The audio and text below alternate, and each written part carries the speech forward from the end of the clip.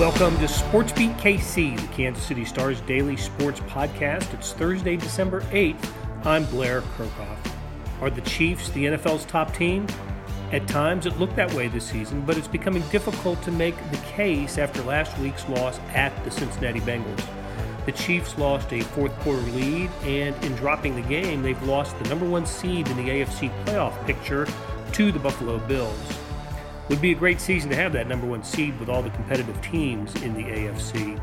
On today's show, the Stars coverage team talks about the team's concerns heading into Sunday's game at the Denver Broncos. The conversation started as a Sports Beat Live broadcast.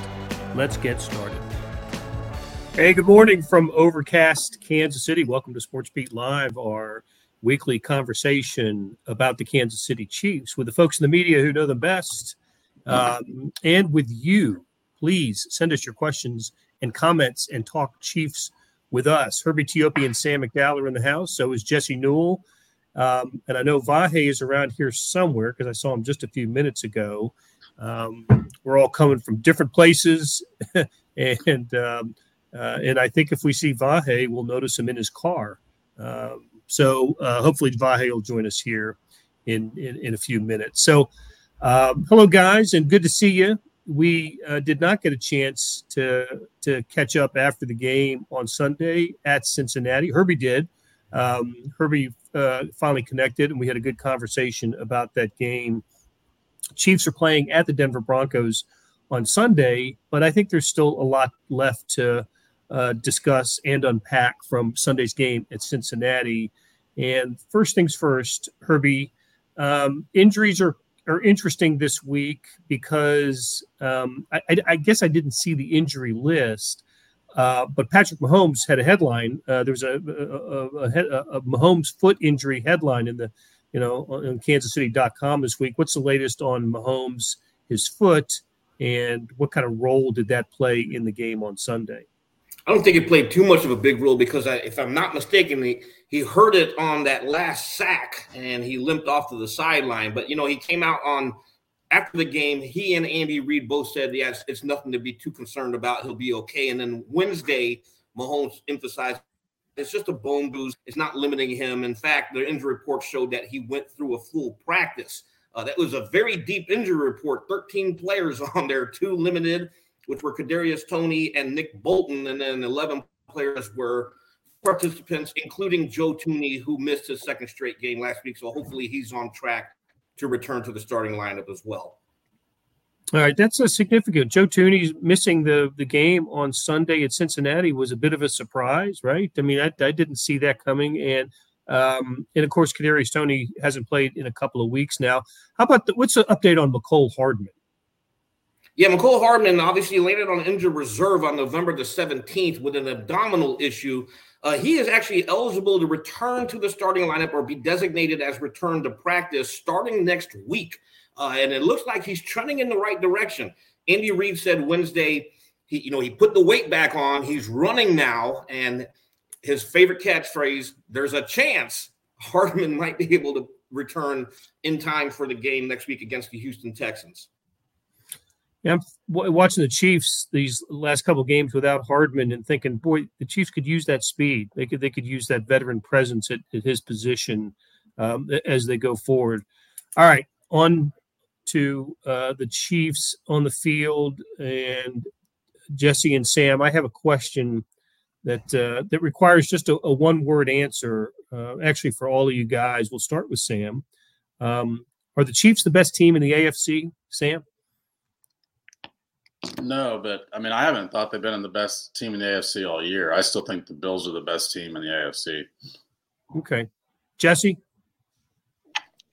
I'm in agreement. I probably would have told you 2 or 3 weeks ago the Chiefs were the best team, but now I would switch back to the Bills. But I think that's why it's so important for the Chiefs to hold serve these last few weeks and hope that somebody like Cincinnati can knock off the Bills, because when you're talking about 2 teams who are pretty equal. I would say they're pretty close, the Bills and the Chiefs. That game at home is going to make a lot of difference, and also potentially getting a bye so you don't have to play a team that can trip you up in the first round. That would be a big deal as well. So I think it's really important down the stretch here to see which team comes with that number one seed, because I think that makes them potentially the heavier favorite to come out of the AFC. Yeah, and Herbie, look, I was going to start this question by asking if the Chiefs are the best team in the NFL, and look, I'm let's not even go over there. I just wanted to. How about in the AFC? In your opinion, are they the best team? They're one of the best teams. I mean, right now you have this log jam up the top. You know, I tend to agree with Jesse. When the Bills are healthy, and obviously they just lost Von Miller, but when they are healthy, they are the cream of the crop, in my opinion. But as of right now, because now Von Miller's out, it's going to be very fascinating to watch these last 5 games. And as the two gentlemen on the panel pointed out, the Bengals still have to play the Bills. So what we end up doing now is scoreboard watching these last 5 games, because as we all know, anything can and will happen on any given Sunday. But the Chiefs are one of the best teams in the AFC, also one of the best teams in the NFL. But right now, they're not the best team. Yeah, listen, I'm not used to the Chiefs being one of the best teams in the AFC. For a couple of years, they were the best team in the AFC. And, it's funny. When Patrick Mahomes became a starter, he was chasing the Patriots. And they lost to the Patriots in the regular season, and then they lost to him in the AFC title game. And it was clear at the time the Patriots were the best team in the AFC. After that, it became Patrick Mahomes and the Chiefs. And the Chiefs are on the ascent, and they cashed in with a couple of Super Bowl appearances and a victory. And I got used to the idea of the Chiefs being the best team in the AFC and Patrick Mahomes, being the best quarterback. And it's everybody else chasing the Chiefs. I'm having to get used to the idea that that's no longer the case. And but the Buffalo Bills, of course, have come into Arrowhead and won this year, won in Arrowhead for the second straight year. And it's been 3 losses in 17 games for the Chiefs against the Cincinnati Bengals. I don't know how you can conclude anything other than that the Bengals are a better team. They just, how else can they prove it? Jesse, am I wrong in that? Or I don't know if this is one of those, if they played 10 times, they'd split or whatever. But what else do the Bengals have to do to prove that they're the better team? Well, they have the scoreboard part of it. Yeah, I mean, they were slight underdogs in all those games, and they ended up winning them. When you play good teams, it comes down to small margins. I look back at the 3rd and 11 play that the Bengals were able to complete. A half second more, Joe Burrow gets sacked, a half inch to the left, and George Karlaftis knocks it down, a half inch up on the throw, and Joshua Williams knocks it away. But you give credit where it's due. The Bengals made that play. You go back to the Chiefs play, their last 3rd down. They have Travis Kelce running open in the middle against drop 8. They've got him schemed open. MVS makes a nice adjustment on his route. He's wide open on the outside, but you can't get a guy blocked rushing 3. And so those are the small details when you're facing good teams that Bengals made their play. The Chiefs didn't make their play, and that ends up, making the difference. That along with Travis Kelce's fumble, which I think if he doesn't fumble there, the Chiefs go on and win that football game. But I do want to just kind of be honest about this, and I want Sam to chime in as well because he's been all over this. I mean, he's been on this from the start. You talk about the Chiefs being the best team. I think with Tyreek Hill and the trade that they made, this is what you get. And what you potentially get is that the Bills went all in to pass you, and potentially they did. But we talked about this last week. Who would you pick to win the Super Bowl from the AFC in 5 years? I'd probably pick the Chiefs. How about 10 years? I'd probably pick the Chiefs. That all comes about because they traded Tyreek Hill this offseason to take a small step back this year. The fact that we're still talking about the Chiefs and Bills being neck and neck is a good thing. And even if they might not be the best team, were the Rams the best team last year? No, but they won the Super Bowl. Were the Bengals better than the Chiefs when they were 7-point underdogs at Arrowhead? Probably not, but that's what being the best team buys you. It buys you 7 points in the AFC Championship game. Then you have to go in a 1-game sample and win it. So I'll turn it over to Sam, but I do think if we just take a big step back and look back 4 months ago, and you would have said, hey, the Chiefs are 9-3. They're neck and neck with the Bills. They've got a 40-ish% chance of getting the 1 seed, and they traded Tyreek Hill, and their offense looks almost as good. I think that's probably something you sign up for, especially when looking at this from the rookie class and saying, hey, this team might be set up not only to win this year, but 5 years down the road, 3 years down the road, 10 years down the road as well. There you go, making sense, Jesse. Yeah, I actually still am not convinced that the Bengals are better than the Chiefs. I just think stylistically they match up really well with the Chiefs. Their weakness is on the offensive line, and for whatever reason, the Chiefs aren't able to take advantage of that weakness. And I think it has to do with the fact that Chris Jones plays on the inside. The Bengals are weak on the outside at tackle. The Chiefs don't really have the guys to take advantage of that. The way every other team makes Joe Burrow the most sacked quarterback in the NFL, he sits back and operates with a lot of time against the Chiefs. So I think it's a really bad matchup for the Chiefs. But I also think it's one they're going to have to contend with. Yesterday we heard from Andy Reid, and he talks so much about the fact that, look, they've moved on from that game. And they maybe have moved on from that game, but they can't move on from that team because it's a reckoning that's coming in January. They're going to have to play potentially, if they get the 2 seed, they potentially could have to play the Bengals and the Bills to get through. And I think we saw last year the way that playing the Bills and the game before the AFC Championship game had an effect on that game. When you have to play 2 really tough games, there's a little bit of a, hey, we got through that one. We survived that one. And then, oh, by the way, you still got a really tough one waiting on the other side. And I think that's the danger of losing the game the Chiefs just lost. Having said that, I still think the Chiefs end up with the number 1 seed. I don't think they lose again. Probably this week in Denver or maybe the last week in Vegas are going to be the smallest lines, and I still think they're going to be at least touchdown lines. Now, the Raiders are playing better. They might have something to play for in Week 18 that changes that a little bit. But the Bills have a tough schedule left. They've got some tough games. It's not just the Bengals. They play 2 teams that they've lost to this year. So I still think the Chiefs end up with the number 1 seed. And to Jesse's point, when you go through what we envisioned as, none of us would call this a rebuilding year, but I think we would sort of call it, a little bit of taking a step back, we thought, even if it was just a step. And if you can still wind up at the number 1 seed and play these types of games we're talking about at home at Arrowhead Stadium, it's still, the Chiefs are 9-3. They're still in a pretty good spot, even if we determine by an eyelash that the Bengals are the better team, or by an eyelash that the Bills are the better team. Yeah, I feel kind of spoiled watching this team in the Mahomes era. I really do. The Chiefs may end up with a better record than they had last year. They were 12-5 a year ago. They were 9-3. I don't see 2 losses for the Chiefs the rest of the way. I think they're going to end up 13-4, 14-3, which is amazing, right? They'll be favored to end up 14-3. So I agree, Blair. I do think there's one difference between the games they've lost this year and the games they lost last year. Last year, they could point to a lot of games at self-inflicted mistakes as the reason they lost. And look, Jesse mentioned a few things that could have gone the Chiefs' way in the Bengals, but I actually think the Bengals list of that is longer. They could have stopped Patrick Mahomes by a foot on 4th down. They could have scored at the end of the half. That's a 14-point swing there. So both teams in this game had something to point toward. Last year, a ton of the games the Chiefs lost, it was hard to find a way that the other team could have won by a larger margin.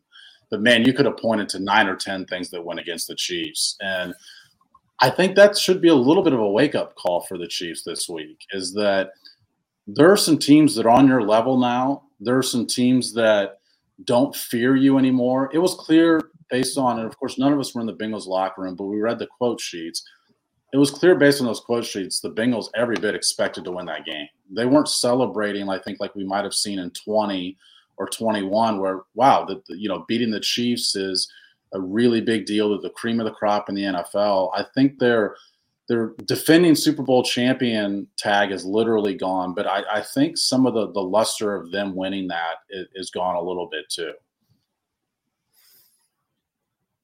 Hey, Herbie, Rob asks, has Orlando Brown's drop-off been because of the missing Tooney?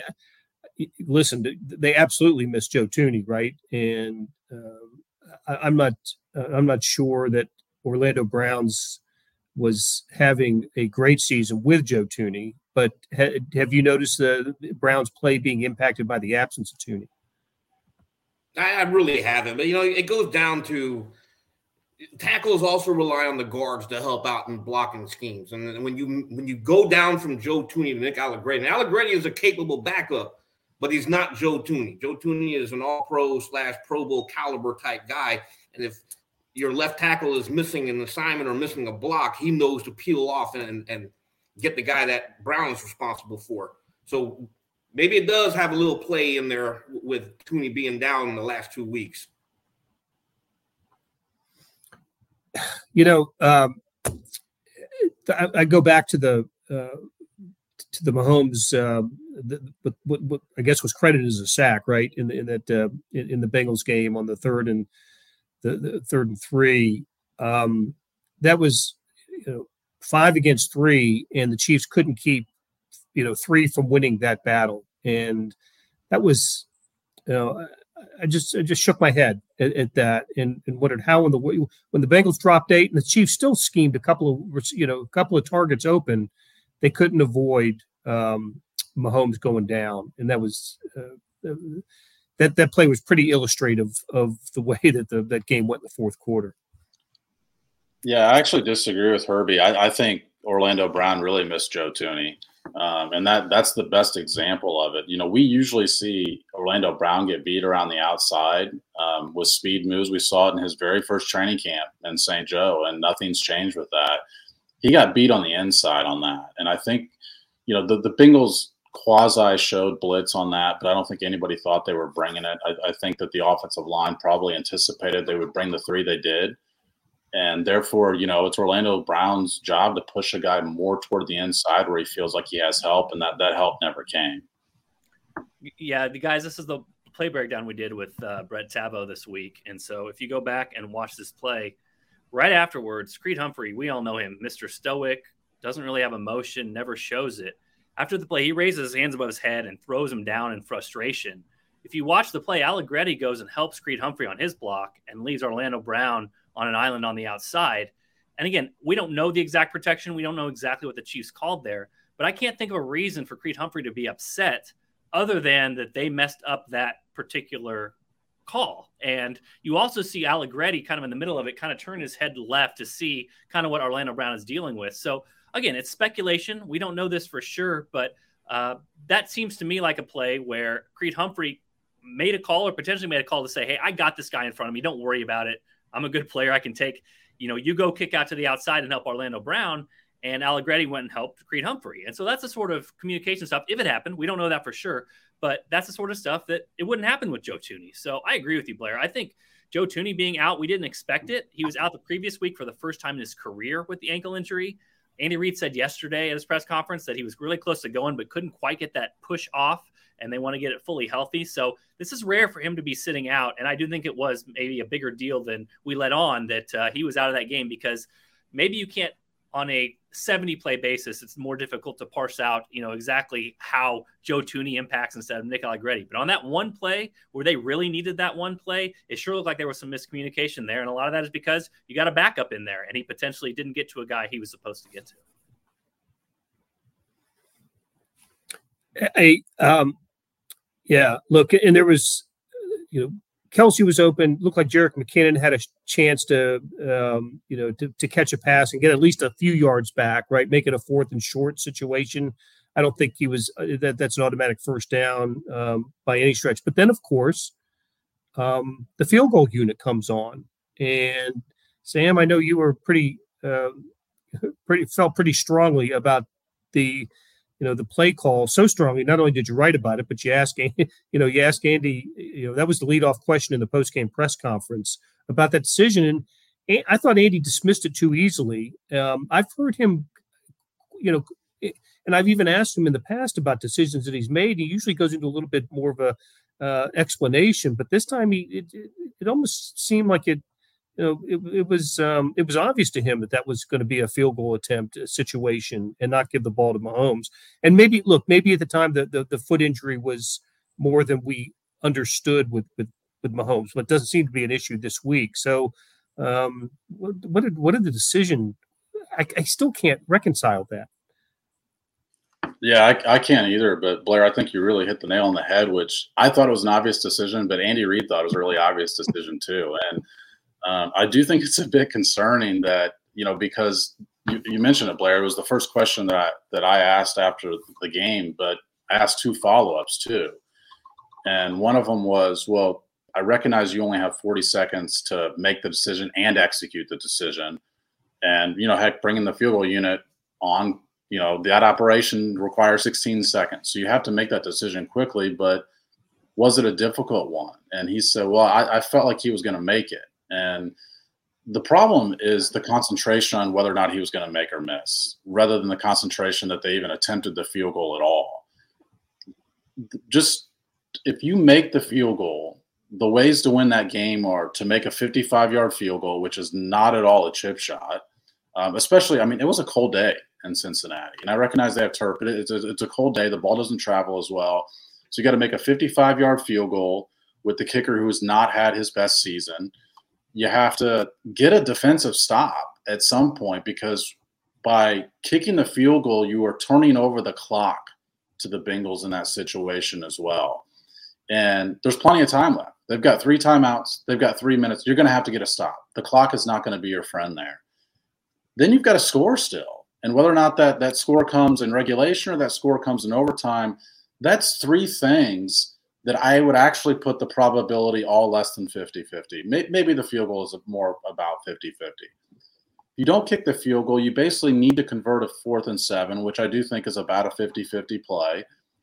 And then you've got control of the clock. And by the way, you're not playing to tie the game. You're playing to potentially take the lead in the game. And the play that Jesse has written about twice now, the 3rd and 11 that the Bengals did convert, is really telling to me, because they trusted their quarterback to go make a play.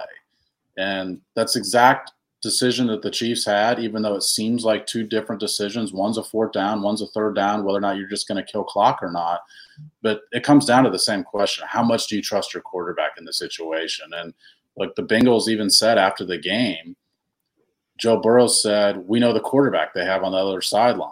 And it's like, yeah, the Chiefs did not play that into the scenario, into the equation that Patrick Mahomes is your quarterback. And, any decision that's difficult, I'd probably side with the one that puts Patrick Mahomes on the field. Sam, I'm Mr. Analytics, and I've come up with an analytics-free 4th down decision-making, which is figure out what the other team wants you to do and do the opposite. Figure out what the other team wants you to do and disappoint them. 4th and 7, the game on the line. What do the Bengals want the Chiefs to do in that situation? They want them to kick the field goal, because at worst, they're going to get the ball, they're going to drive it down, they're going to win the football game, and it takes Patrick Mahomes off the field.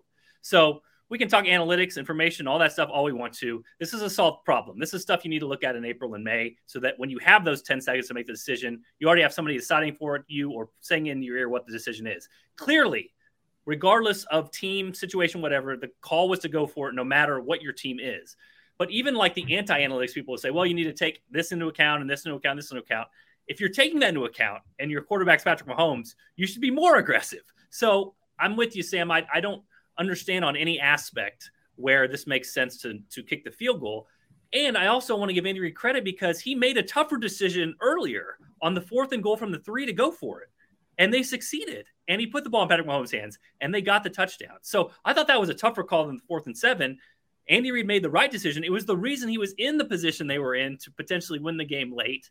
And then the easier decision he didn't make. So, again, that's sort of where I go with this whole process. If you want to be anti-analytics, you can say, okay, Patrick Mahomes is your quarterback, go for it. If you want to be analytics, you can say, okay, 4th and 7, you can have the ball and keep it and go score a touchdown. You want to go for it. And then if you want to just be no analytics, you can say, what does the other team want you to do? The Bengals 100% wanted the Chiefs to kick that field goal. So I think you can look at this in so many different lenses. And it has been sort of interesting to hear Andy Reid's explanation on this. He just kind of thought field goal possible, got to kick field goal. And to be honest, too, to think about him, maybe if you're a coach on the hot seat, we've seen Brandon Staley kind of do a 180 because he wants to keep his job. He wants to be less aggressive, that sort of thing. Andy Reid is on the total opposite end of that spectrum. Nobody is firing Andy Reid for his 4th down decisions. So he even has more leeway to be aggressive and didn't use it. So we'll see if he changes from this point on. But based on the history, it sure doesn't seem like that's going to be the case. Yeah, and I think that this is a really important topic, Blair, because first of all, the Chiefs play in a lot of close games. They're going to play in close games in the playoffs. And I made the same point in my column that Jesse made, which is the Bengals had to be pretty thrilled to see Patrick Mahomes leaving the game. And that's always been something that I've asked myself too. I mean, if you're the other team, you've got to be saying, all right, well, we have the stop. And the Chiefs had an opportunity to say, not yet. And the Bengals went ahead and made the exact opposite decision, not to put the ball in Patrick Mahomes' hands. But the Chiefs converted 2 4th downs in that game, and both of them led to touchdowns. One of them literally on that play, and one of them would eventually lead to a touchdown. Andy Reid didn't really have to look far for evidence of the potential payoff for going for these. And I think, the Chiefs are 9-3. We already mentioned that that's probably a little bit better than most of us had them going into the season. They could be 11-1 this year, if not for a couple of late game decisions. The Colts game, they don't burn their timeouts at the end of the game. They don't give Patrick Mahomes an opportunity to drive down the field and tie.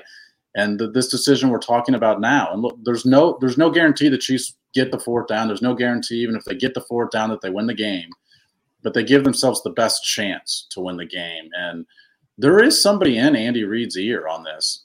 Mike Frazier is a statistical analytics coordinator, is his title. And look, I'd be interested to know whether or not his message is just not getting through, or if he's not sending this message at that time. But either one of them is an issue, and it's an issue that popped up in this game and potentially could pop up in a really big game in January. And that kind of plays into what Aaron asks about play calling getting in the way and letting Pat do his things. I think, listen, if it were up to Pat, he would have stayed on the field, right? And even as he was gimpy, would like to have, he's always, doing this and next play and wants to stay on the field. It was absolutely the Andy call on this one. And Rob asks also, with the Chiefs' easy schedule remaining, should they do some load management here? It looks like they're look at the West clinched either this week or the following week. I think playing for the number 1 seed is just too important for this team to do the NBA load management type thing. And what you guys agree? Yeah, I think you put it well, Blair. Yeah, I mean, absolutely. The Chiefs have a lot to play for. I mean, that 1 seed is a huge deal. The big thing, I mean, it's just so advantageous. It used to be the 2-1 seeds, or the 2 top seeds got it. Obviously, the Chiefs backed into the 1. They won the Super Bowl, which was a huge deal at the time. The very famous Kevin Harlan calling 2 games at once game, in that final week. But yeah, these games are really important for the Chiefs. I mean, if they can finish 14-3, as Sam said, they've got a great chance to get that 1 seed, and it gives you that double advantage. It gives you the advantage of there's not the 20 to 25% chance that some random team like whoever, the Jets, knocks you off in the first round. And it also gives you the bye where we just mentioned it. Hurry just mentioned it. 13 guys on the injury report. I mean, a bye week at this time of year is a big, big deal. So, yeah, they got to play these games out. Obviously, they'll look at the Vegas game. If there's just no way for them to move up for some reason, if they lose a game between now and then and they've locked in the 2 seed, I'm sure Andy Reid will take advantage of that. But they have too much at stake in these final few games. So I don't anticipate anybody will be resting at least until the final game. And even then, I don't think it's going to happen because I think they'll still be in play for the 1 seed. That'll do it for today. Thanks to our producer, George Howard, for putting together the live stream and the podcast. Tip of the cap to the Stars coverage team of Vahe Gregorian, Jesse Newell, Sam McDowell, and Herbie Teope for sharing their insights. Thanks for listening, and we'll be back soon with another Sports Beat KC, where we talk sports in Kansas City every day.